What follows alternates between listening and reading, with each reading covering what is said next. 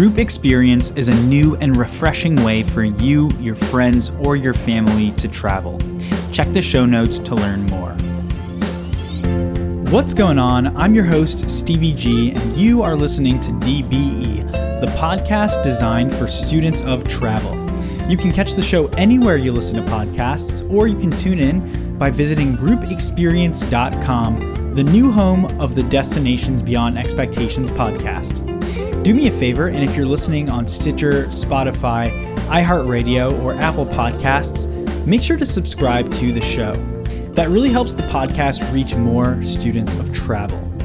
If you haven't checked out Destinations Beyond Expectations on Facebook yet, go ahead and like the show there. It's a great way to stay up to date, and DBE is on Instagram too. You can find some fun travel blogs along with a button to join the DBE Patreon community by visiting dbetravel.com, the official website of the podcast. For this week's episode, we're diving into Kansas City. KC is a great destination to explore, and it's loaded with unique historical sites. My guest this week is Vanessa Holloway from Travel the World History. Not too long ago, Vanessa decided to explore her hometown of Kansas City, and she wrote a great blog about some of the amazing historical sites she got to see. I'm including her blog in the show notes, so make sure to check it out. We're going to use it as a roadmap for our discussion. All right, let's get to it. Here's my interview with Vanessa to talk about historical sites you should explore next time you visit Kansas City. Vanessa, thank you so much for joining Destinations Beyond Expectations. How are you? I'm great. Thanks for asking. How are you? I'm doing wonderful, and I'm glad you're here because you're somebody who's involved with travel, and I guess I wanted to start out by asking, how did you get to be involved in the world of travel? Well, I've always loved travel. Ever since I was a kid, we went on family vacations. As a teacher, I feel like travel is the best way to learn. It's the best classroom. I've just always loved travel. I've always been passionate about it.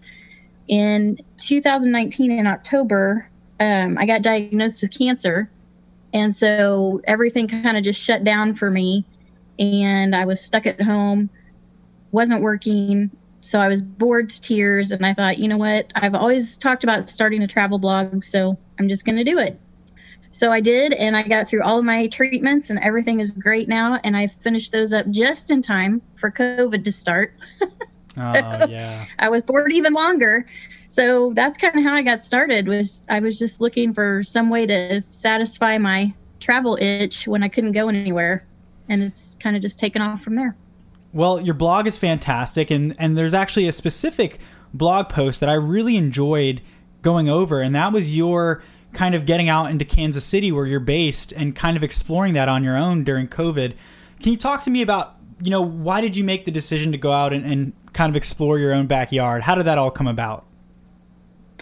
Well, just basically being stuck in Kansas City and not really able to go anywhere. There's some of the places I had been before and I absolutely loved. And then some of the places I've lived here literally all of my life, and I had never gone to see those different museums and things like that. So I thought, well, what the heck? Might as well take advantage of it and do it now.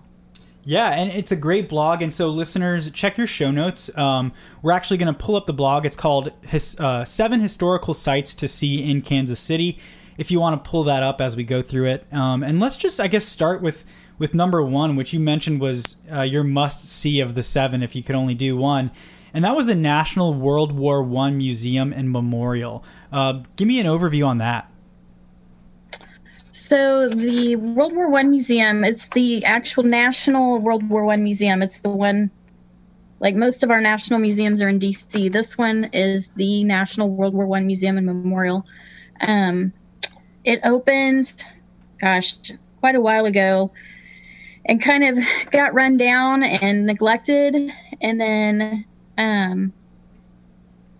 Kansas City passed a new tax, and so they revitalized it. It's just a fantastic exhibit of World War I. Like, you walk in and immediately you see this huge field of poppies. There's one poppy for every 1,000 people who perished in the war. So there's 9,000 poppies underneath this glass bridge that you walk over. So that immediately gets your attention. And then the whole museum, you just go through the war chronologically. And it's fantastic. There's a lot of symbolism on the building itself and outside the building. We have the Liberty Tower that you can go up on a nice day that's not too windy. You can literally see miles, 360 degrees all the way around the city. It's a cool place. Sounds awesome. And I wanted to ask, because you listed it number 1 on your list of 7 historical sites, and you said it's by far your favorite. So I guess what kind of set it apart, or what made it so impactful for you that you absolutely were just blown away by this museum? Sure.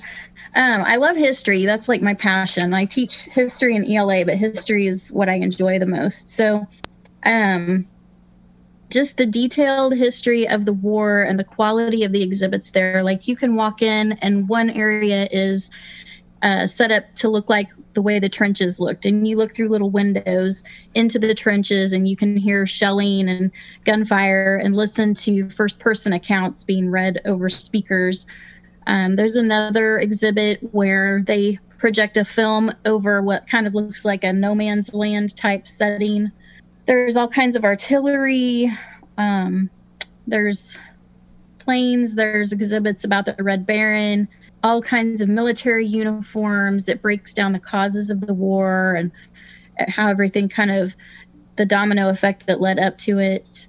There's a bunker that you can go in. There's an area where it looks like it's been bombed out, so you can kind of walk in this area and see what it looks like where an area has been bombed and the big crater that's left and the debris and things like that.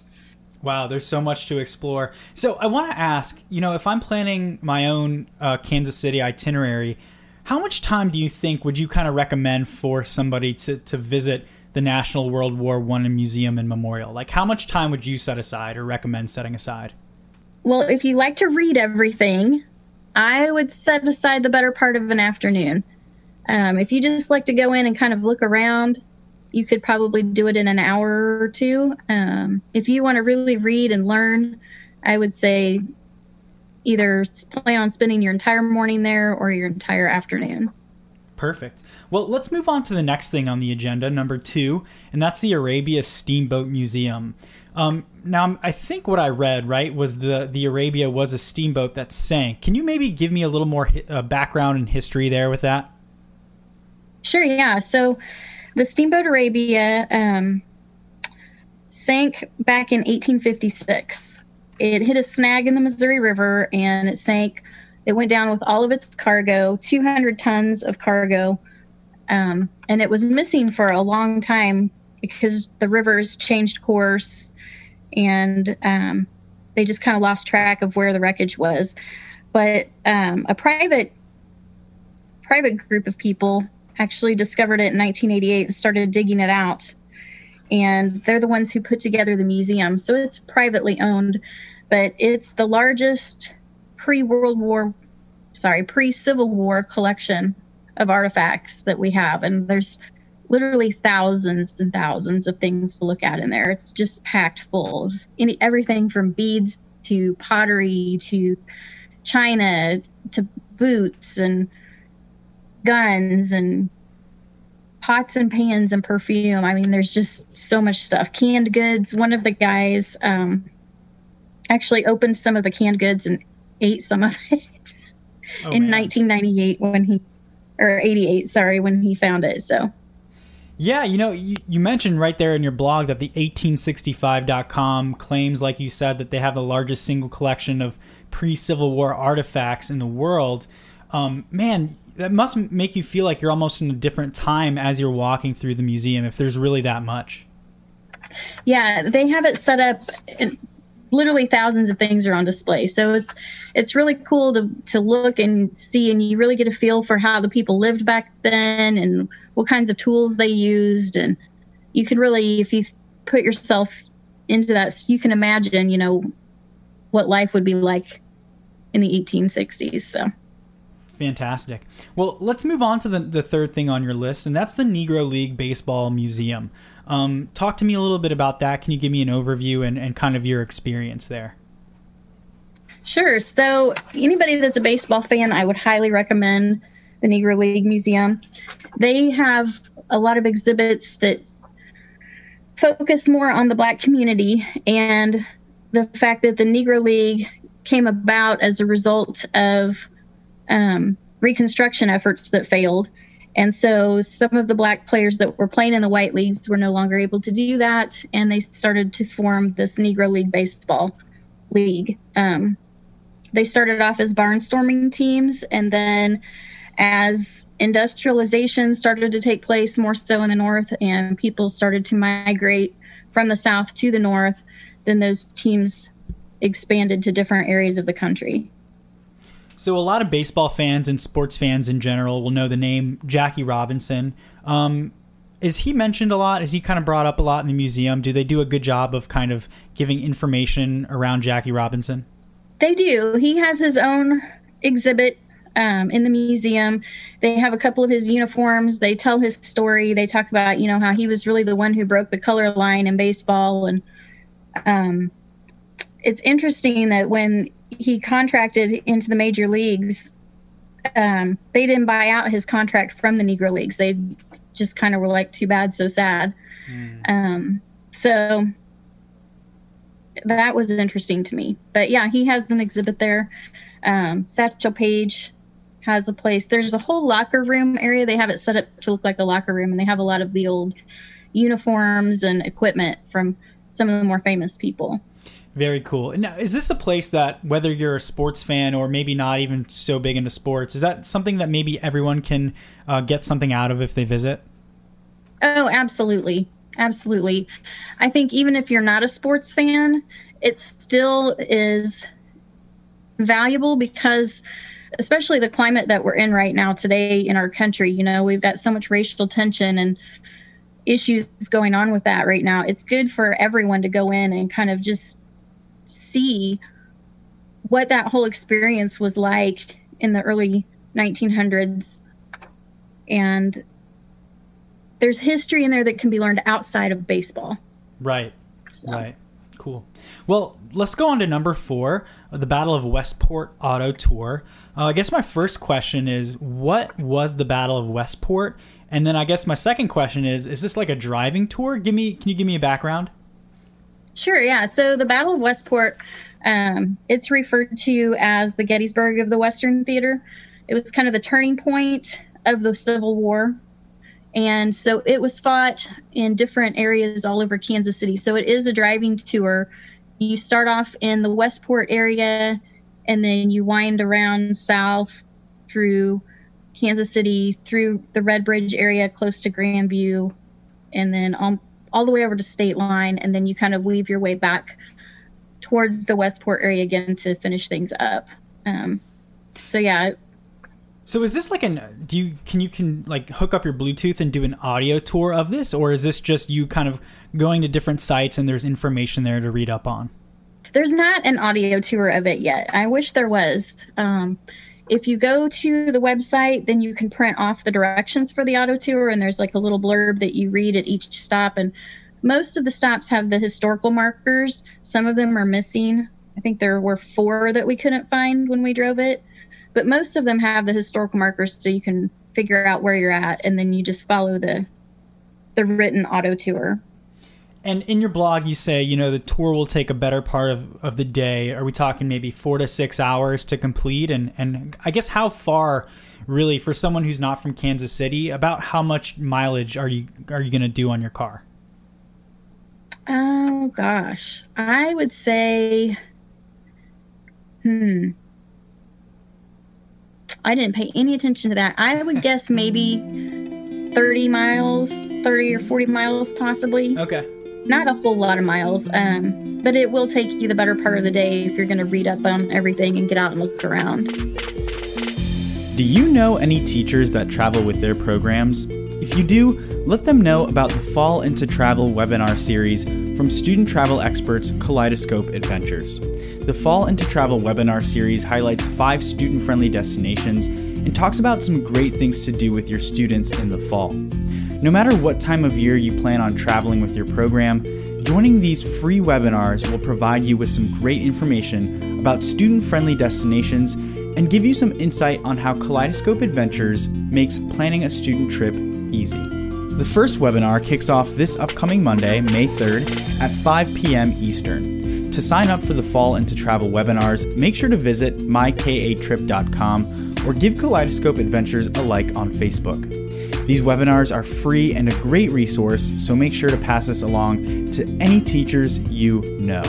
All right, let's get back to talking about some historical sites around KC with Vanessa.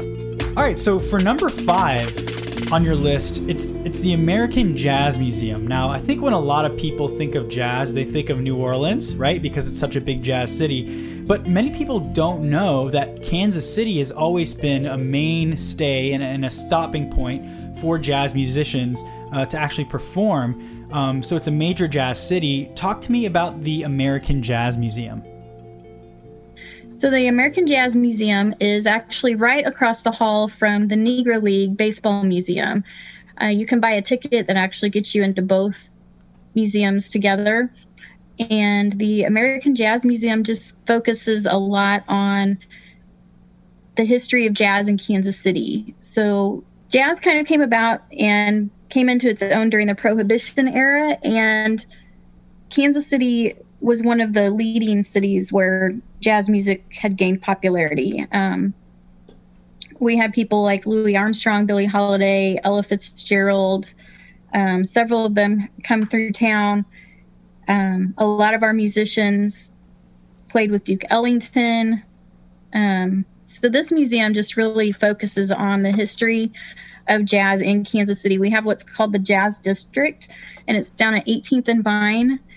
And that's where a lot of the jazz halls were during that time period. They have a Walk of Fame that's out in front of the museum. That's pretty cool. It's kind of like the Hollywood Walk of Fame, only it's the Jazz Walk of Fame. So you have different little circles in the concrete with everyone's names engraved into it. Well, let's go on to number 6. That's the Alexander Majors House and Barn. I honestly don't know anything about this, so I'll let you tell me everything there is to know about Alexander Majors House and Barn. Sure. So Alexander Majors built his house in 1856, and he was one of the founders of the Pony Express. He also was a major freighter or shipper. So he owned a company that shipped a lot of things down the Santa Fe Trail to Santa Fe, New Mexico. And that's kind of how he made his fortune and then eventually lost it. When he purchased his house, interestingly enough, he purchased the property right up to the edge of the United States at the time. So in 1856, when he purchased this property, that state line between Missouri and Kansas, that was the edge of the United States. Like Kansas was just a territory, not a state. So he wanted his property to look out over the frontier, and he purchased right up to the state line. I think he had 300 acres of land there. So he was a pretty famous guy around here just for his shipping company, and then again for the Pony Express. And so is that house it's pretty big? It's going to take, up a lot of square footage, and it's probably neat to explore, right? I would imagine. It's really cool to explore, and they've done a really good job setting up exhibits for the Pony Express, and then like Victorian era women. There's an exhibit about their lives and lifestyles in there.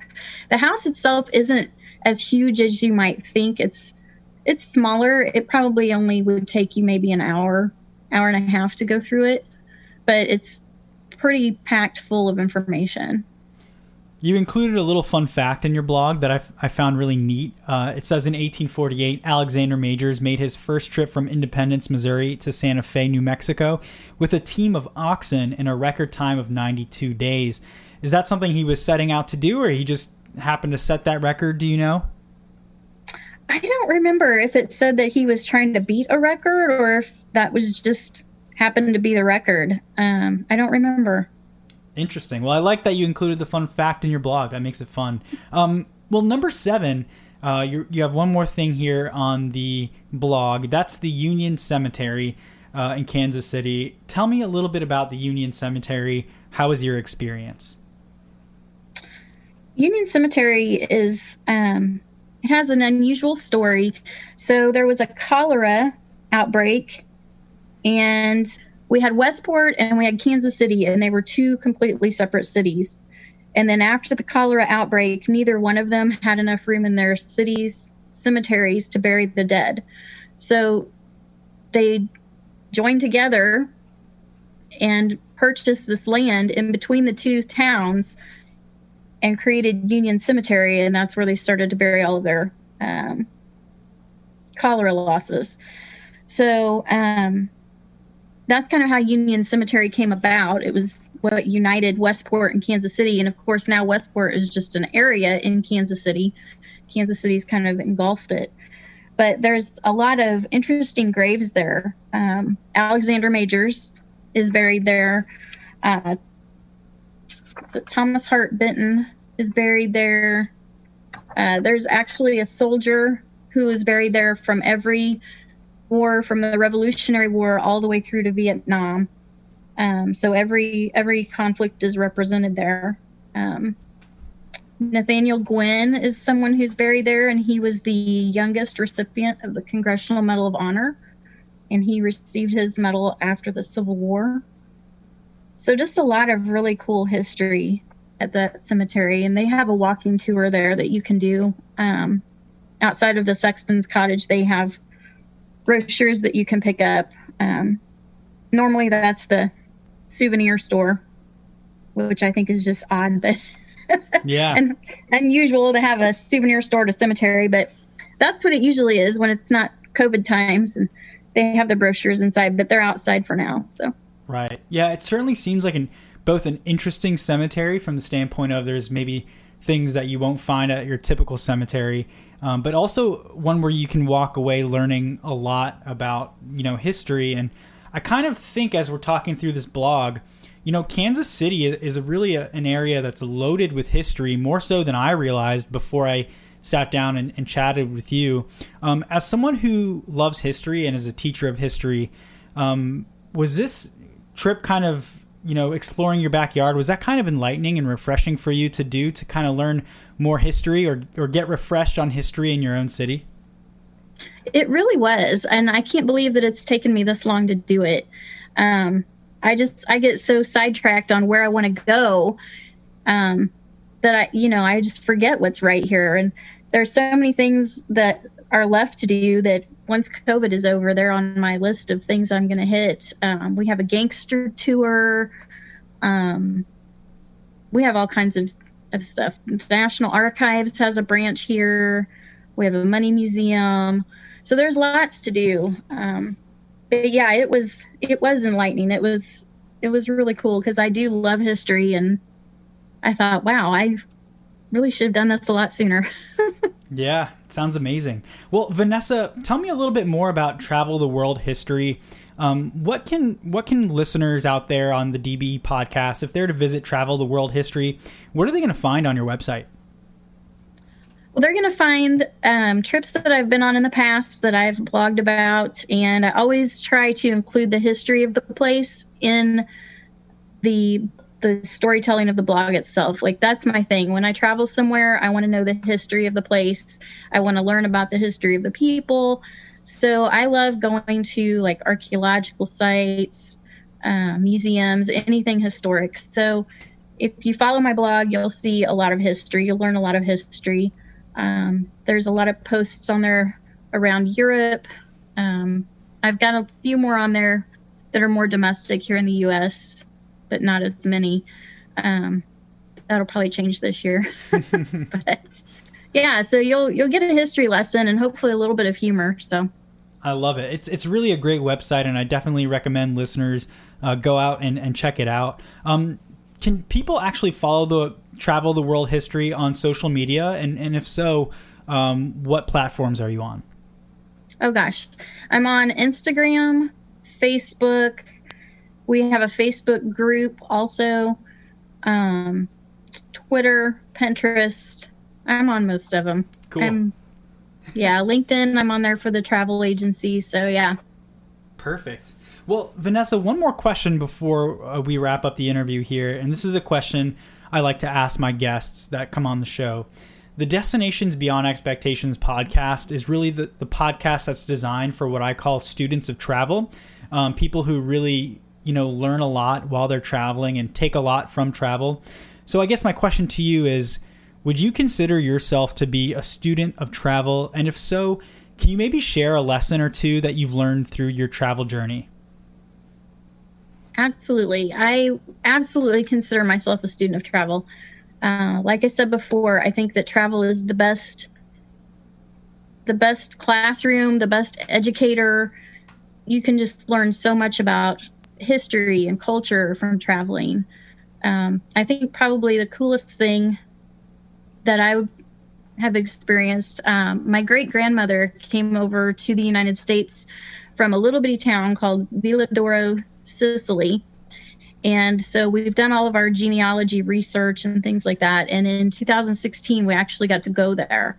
And that was amazing to, see the town where she was born and walk the streets that she walked and see the church where she was baptized and things like that. So that was super cool.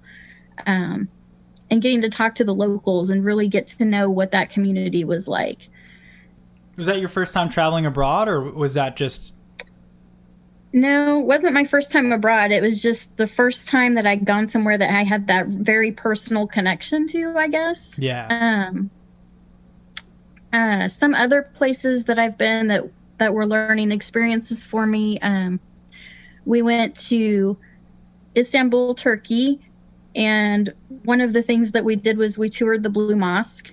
And so part of going into the Blue Mosque, we had to make sure our hair was covered and that we had our ankles covered and things like that. So it was kind of comical for some of the men that were in our group that had worn shorts that day and did not, I don't know, plan ahead or research, but they had to wrap almost like towels or sheet looking things around their waist to hide their legs so they could go in and see the mosque. So it's interesting. You can learn a lot traveling. Yeah, there's so many different cultures and ways of life and ways of living that people do differently across the world, which I find so fascinating. You know what I mean? Like, it's just, there's so much more than our own backyard. And what you did was fantastic. And I recommend anyone, especially right now in COVID, COVID times, kind of go and check out their own backyard.